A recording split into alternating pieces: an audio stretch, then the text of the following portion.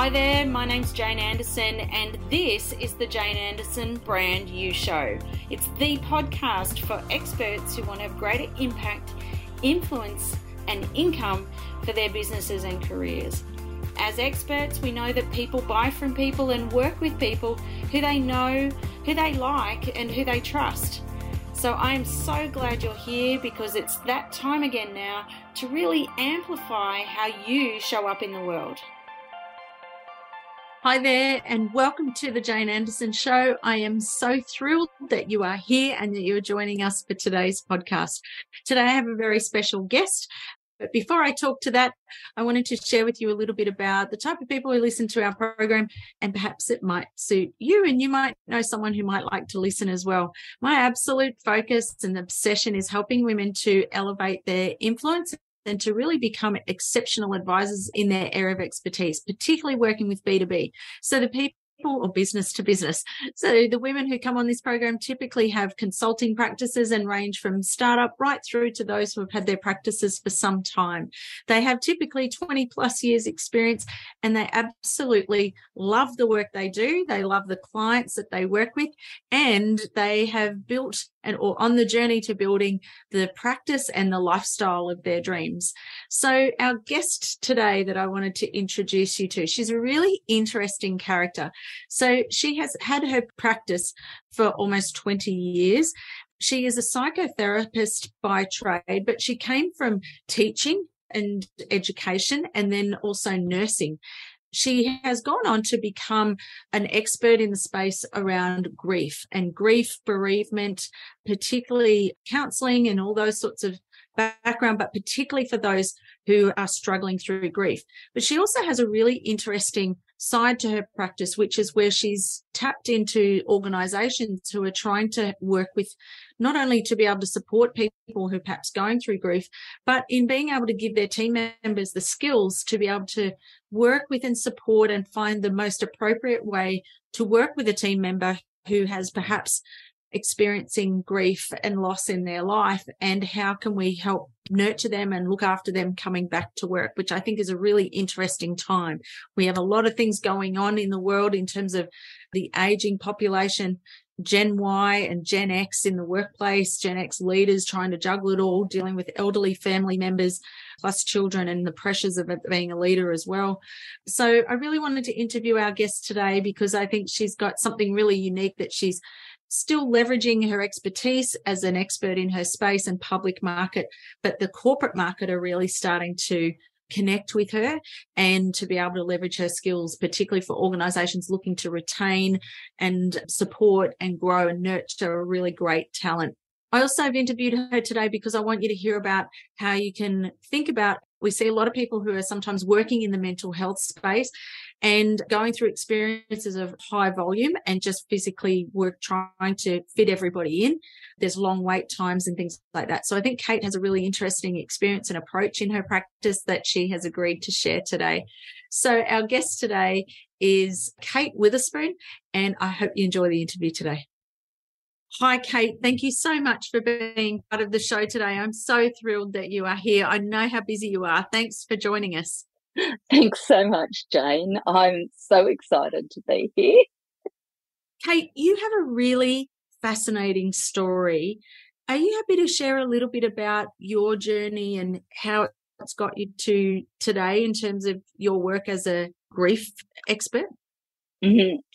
Yes. Well, I was 7 years old when I decided what I wanted to do in my life. 7. And I've actually done it. I've done it all except being a prima ballerina. I was too short. I wanted to be Margot Fontaine. That was first on my list. Was it? Yeah.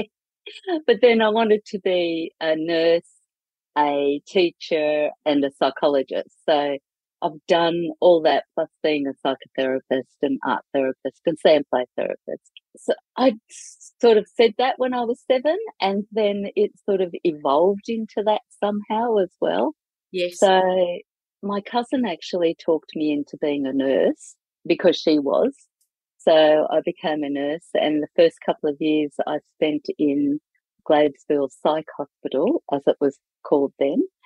Right. And that was a great learning. I spent a lot of time in the lockup ward there with very ill people. Then I went on to specialise in oncology and palliative care Right. and did the certificate in that and Right. spent years and years in that and nursed my dad who had lung cancer, and my aunt sort of had every cancer under the sun. You name it, she had it, and she had it taken out. And she was a registered nurse too. So it was sort of, I wanted to keep talking about these people, but I found it really, really difficult. After nursing, I went into teaching, Right. and then I taught primary school and adult ed at TAFE. Right. And in TAFE, I got to see the refugees, like I taught them literacy and numeracy. And it Right. was really hard for them to understand what our life was like. So it was me learning their life and them learning ours, Right. and how much they're expected to fit in. Right. And then in primary school, I saw all the kids with, I usually got all the troublesome kids that I called Right. effervescent kids, who Effervescent. often had, yeah, they were all the kids that had ADHD or some medical problem because I was a registered nurse. And Right.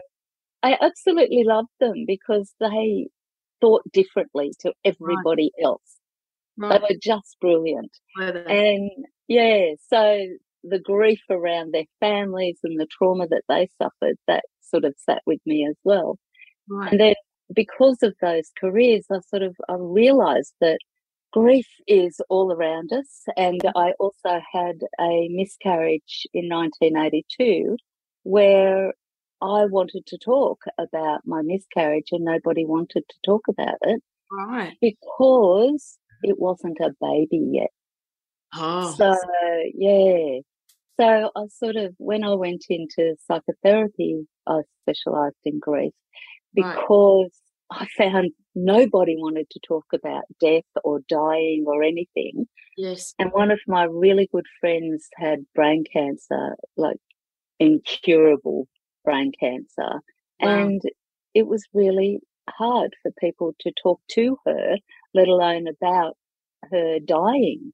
Right. And then after that, her death. Okay. So it's like, I want people to be able to share their stories and share the generations. Like, if you don't keep sharing people, they Yeah. don't exist. Like, it's Yeah. like they die twice. So I really wanted to get people finding their story to be able to share and Right. knowing what to say. And so if we fast forward, sorry, Kate. Yeah. Well, then in 2003, I opened Yes. my own practice then. Right. And then I started getting, I was not getting a lot of people. And Yes. then I was talking to people. I did a lot of talking to communities and different things and volunteering for different places as well. So I Yeah. got a lot of clients from there. But Yes. people still aren't wanting to talk about death and dying.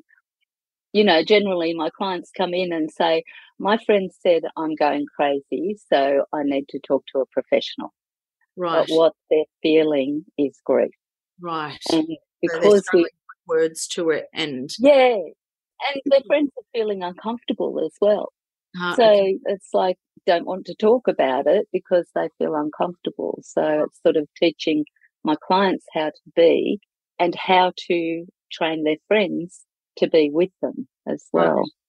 And so now today, Kate, you've got this incredible messaging, which is all around rediscovering joy, which is you've got the positioning around working with people through grief, but you've got this fantastic promise, I think, where you help people rediscover joy. And for those who are listening, you might be thinking, well, how, if she's done this sort of with people who are probably paying for themselves, they're coming to you as clients, how do you make something like this work with organizations? Like, do organizations typically work with someone like you? Yes. I've actually had quite a few come to me. You know, one of our people have had someone die, we don't know how to deal with it. We want them to feel comfortable coming back into the company. Okay. So I've had quite a few businesses calling me and seeing what can I do for them and how can they be helpful and support people coming back into the business. Right.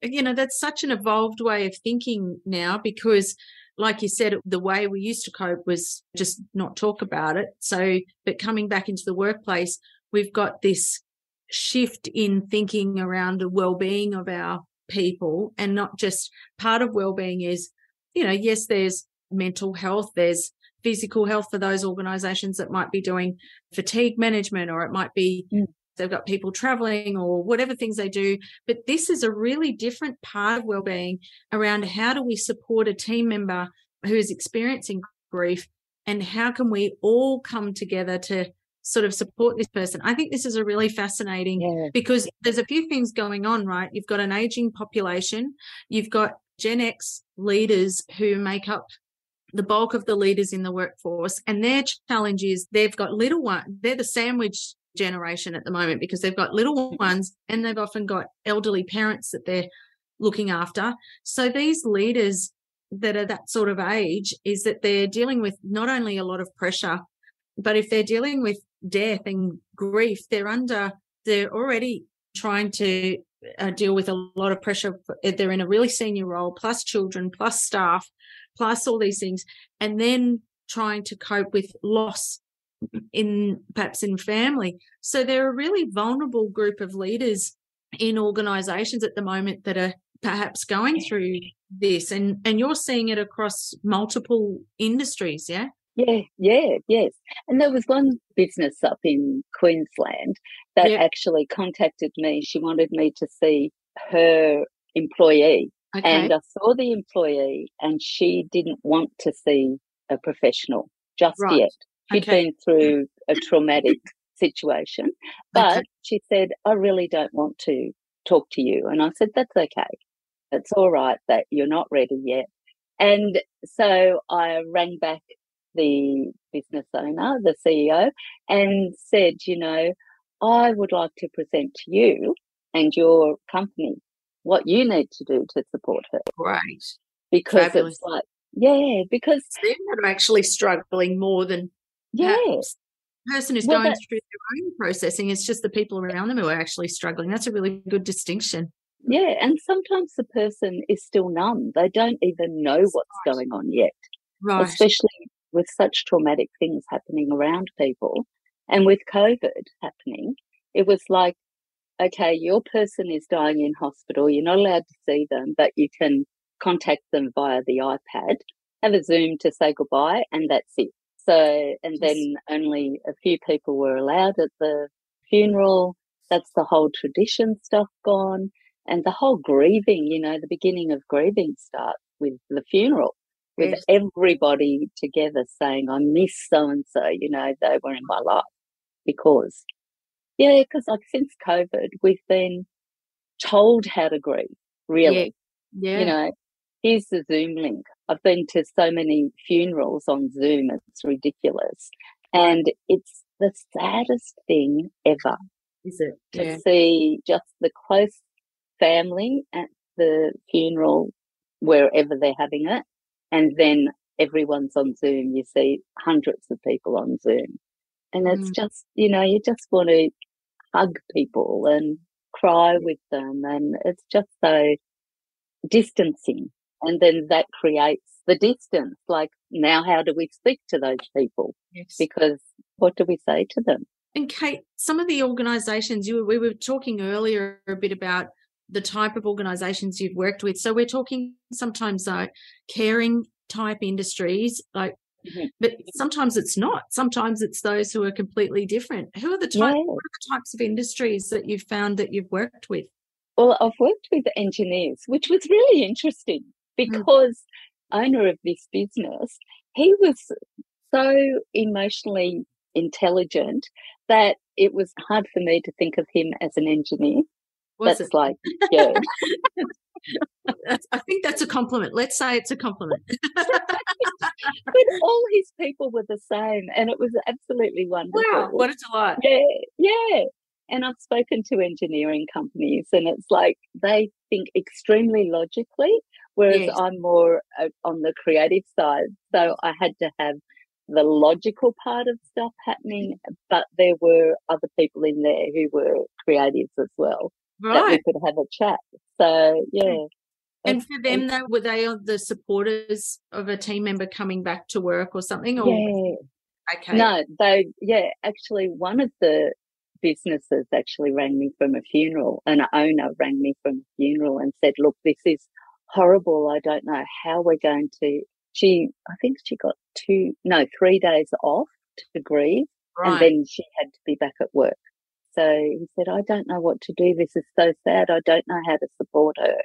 right. So the next day I went in and spoke to everybody and, taught them how to support her and answered all the questions as well, like, how do we talk to her? What do we say? Right. And the thing is, it depends on each person as to, how they grieve as well. She might not want to talk in the first place. And Cait, what about other industries? Like, I know we've had to talk about, places that people suffer, caring professionals who suffer from, Yeah. some of the challenges around their own mental health and dealing with grief in their jobs. Is that something that you've done some work with as well? Yeah, I've done work with veterinary nurses, Yes. which in their training, they don't have any course that is Don't they? around grief. Nothing. Really? Nothing of how to talk to people or anything. And veterinary surgeons are one of the highest suicide rates. Yes. So, yeah. So, It must be incredible pressure for them. They're very yeah, heart people and really care about animals and pets yeah, and yeah, because a big part of their job, I guess, is helping animals pass and having to yeah, deal with families. And we've got 60% of the population have dogs, I think, in yeah. Australia. And that's gone up dramatically over the last few years. And there's a lot of Mm, research behind, I think it's the Pet Council or something in America, which is the whole humanization of pets. So yeah. we have not just the animal that sits out the back paddock, how I grew up with my Yeah. parents. Well, that's right. My parents think about dogs like that. My dog is Yeah, between Kahlua, yeah. your and There he with is. there's Kahlua. I didn't see Kahlua there. It's a different day and age with Oh, animals, and we become attached to them. So, and I think our vets become attached to them too, oh, yeah. don't they? Yeah, they do. Well, we're We part of love the our vets. family. Yeah, we're part of the family at our vet. Yeah, yeah. And they send birthday cards. And yeah, my mum's cousin actually recently, her 3 dogs died, one after the other. Okay. And her vet sent her this beautiful letter saying about, all their life and we'll miss all the 3 dogs. And it was just beautiful. Oh, Yeah. And grief only doesn't impact the person whose person has died, whose loved ones died. It's like mm, everybody. An animal dies, and it's not only us, mm, it's the vet, anyone that's had any dealings with them. mm. So, yeah. We've got these professions. Sorry, I get a bit emotional. Mhm. That's really Mm. powerful. I should mention my dad was a funeral director, as you know, so I'm not an expert in this space, but I've been around it a lot. So I think it's a Mm. really important conversation for organizations to think about, because I think it's an emerging area of wellbeing. And I think you're in a really interesting position at the moment with the work you're doing. It's so valuable. And can we go behind the scenes in your practice a little bit to talk about the type of, and you can share as much or as little as you like. So thank you for humoring me.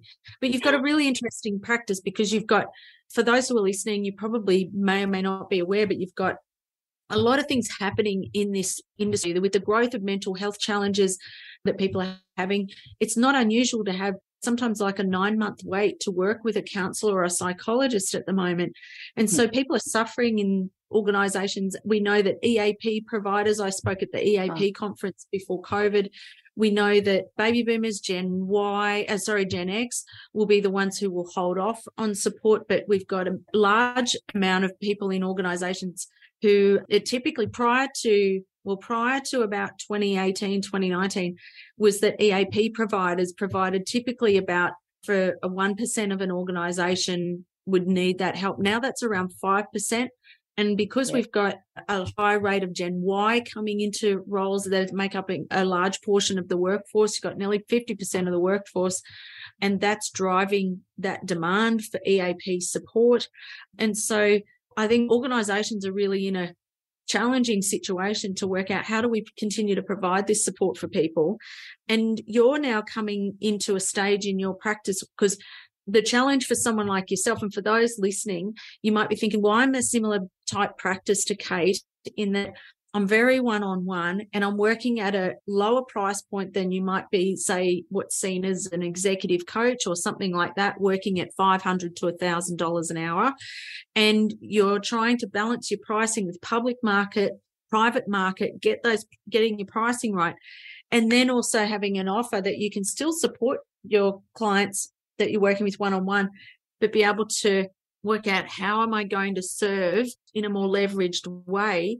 And so you're working on a new program at the moment, is that right? Which is a group kind of online space. I don't want to divulge too much. Are you able to tell us a little bit about how you've come to this realization and how it's going to work? We're only allowed to see so many clients per week, and I'm at capacity and have been for years, for a long, long time now.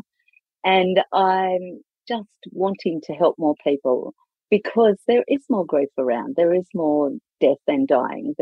We need to learn how to grieve and how to help people and support people in their grief, not hurry them along.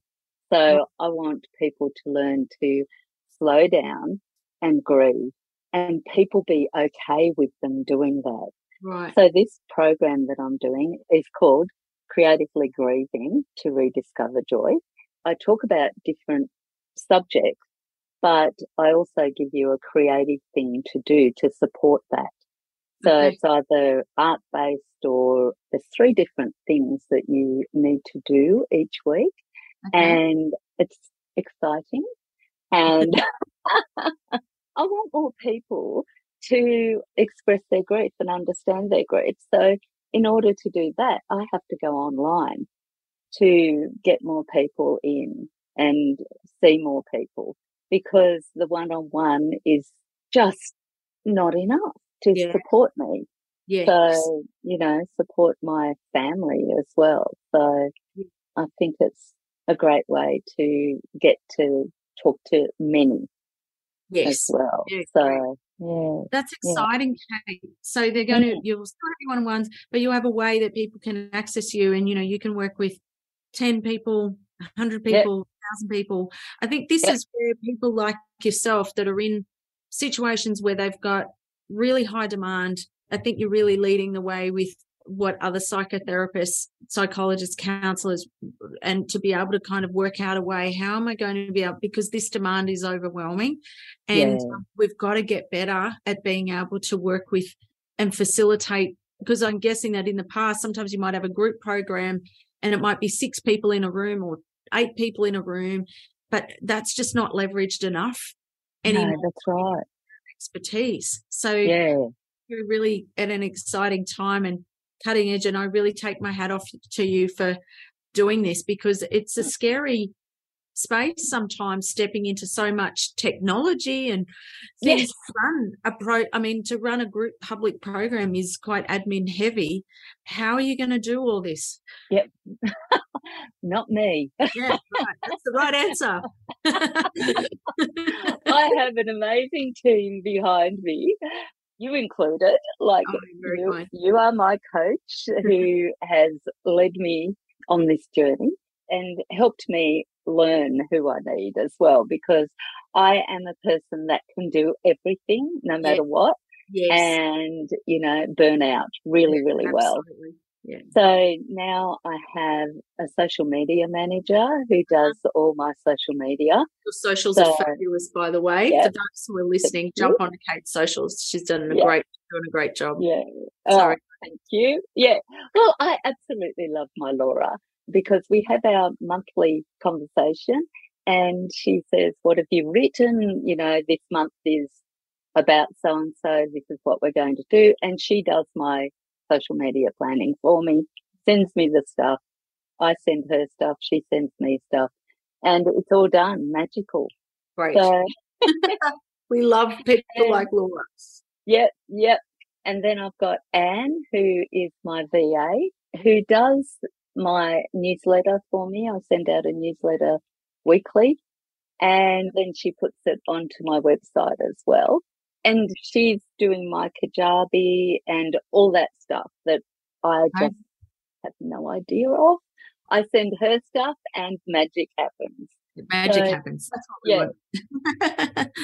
You just need a good team around you.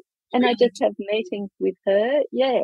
And it's just getting clear on what you need as well. Because what's in my head, because I'm a creative person as well, I'm not very logical. Right. And the way I speak, sometimes people get a different idea of what I'm saying. So I have the picture in my head, and I've got to clarify that. And they'll send me stuff, and then I go, oh, okay, right. To make this clearer for you, I'm going to say that. But I think, oh, okay, that's actually not what I wanted, but, you know, here's an idea of what I want. So, and then there's a bit of back and forth, and then, it's done. But we'll get better at it. It's a huge learning curve for me right now. Yes. Yeah. And Cait, I have to ask you, I find it really fascinating about, from your perspective as a grief expert, there's a lot of discussion with AI, and there's a few new companies that are creating these virtual realities of, you know, they're capturing people while they're alive. They have all the, what do you call them? All the things on their body. Those spots. Yeah. Spots. So they're creating all the digital version of people, and they're capturing their voice and saying all sorts of words. So after a person passes, that people can feel like they can still talk to them, they can communicate with them. So AI and picking up perhaps things that they've said or think, or so they're able to talk to these virtual reality versions of someone who's passed. Do you, in your opinion, think that that will help people through the grieving process or not? When I first saw this, I thought, oh my goodness, that could be so damaging for the people if they're by themselves. Okay.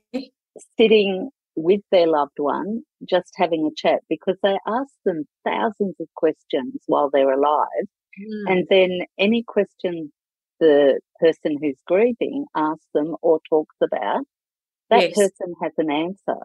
But if you're sitting at home, like when you are in the early stages of grief, you're numb, you're in shock, and your brain is trying to make sense of the death. Like, how am I going to live without this person? Yes.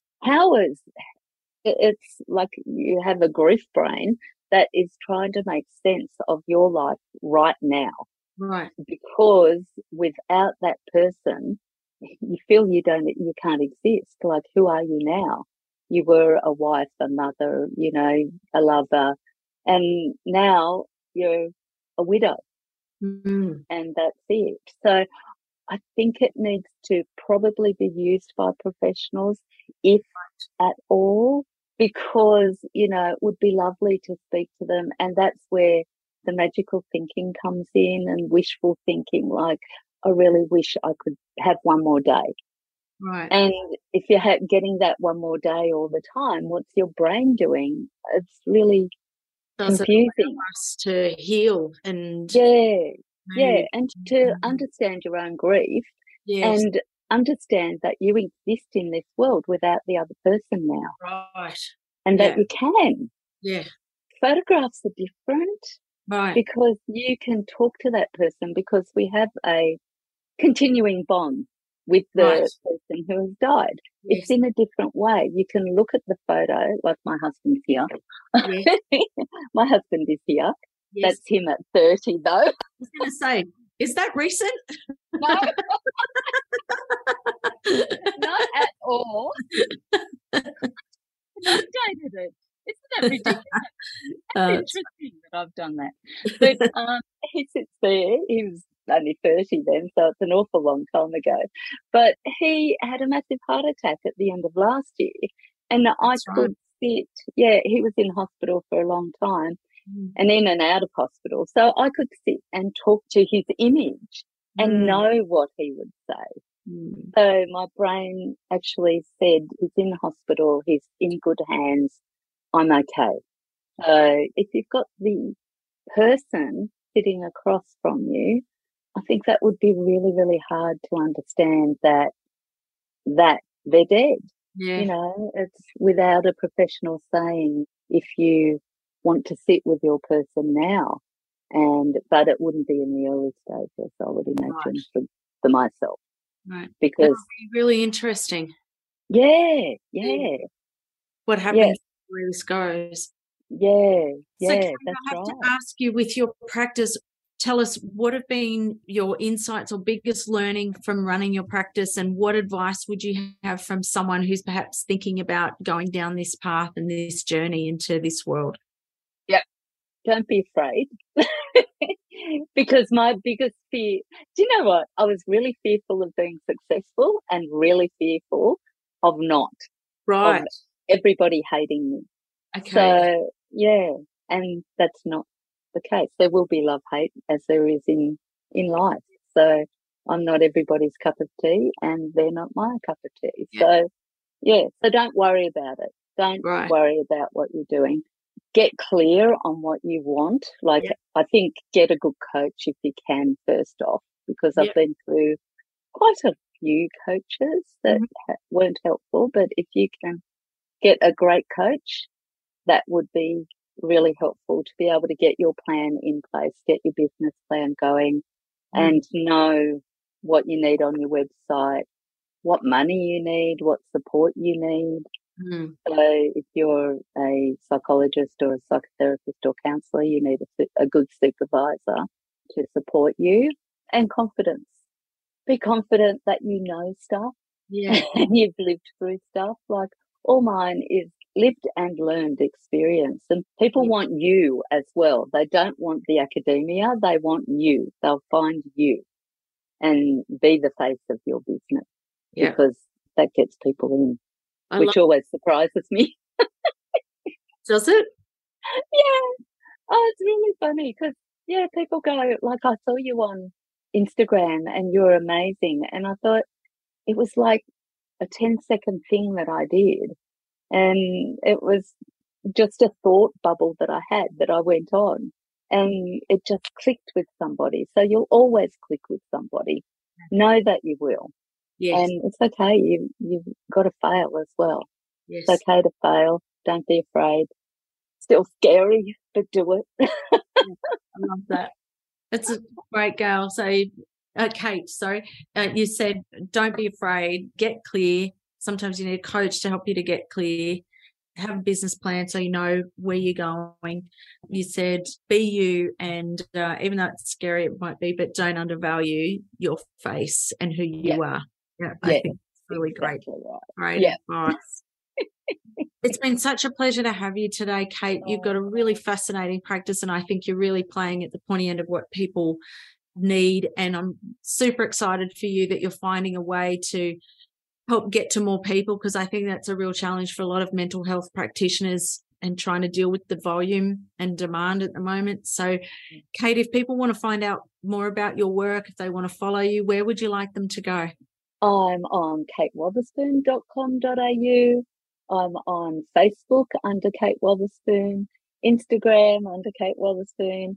I'm on YouTube. I do conversations with Cait, which people absolutely love. I talk to experts in grief and people who have been through grief as well.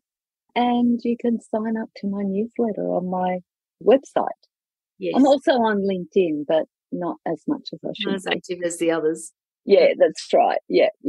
That's great, Kate. So we'll have it in the show notes. So jump onto caitwotherspoon.com.au or .com. Mm-hmm. No, .com.au. .com.au. Kate, thank you for joining us today and for all your generosity and sharing your insights and learnings. We can't wait to keep following your journey and wish you every success for the future. Thanks so much, Jane.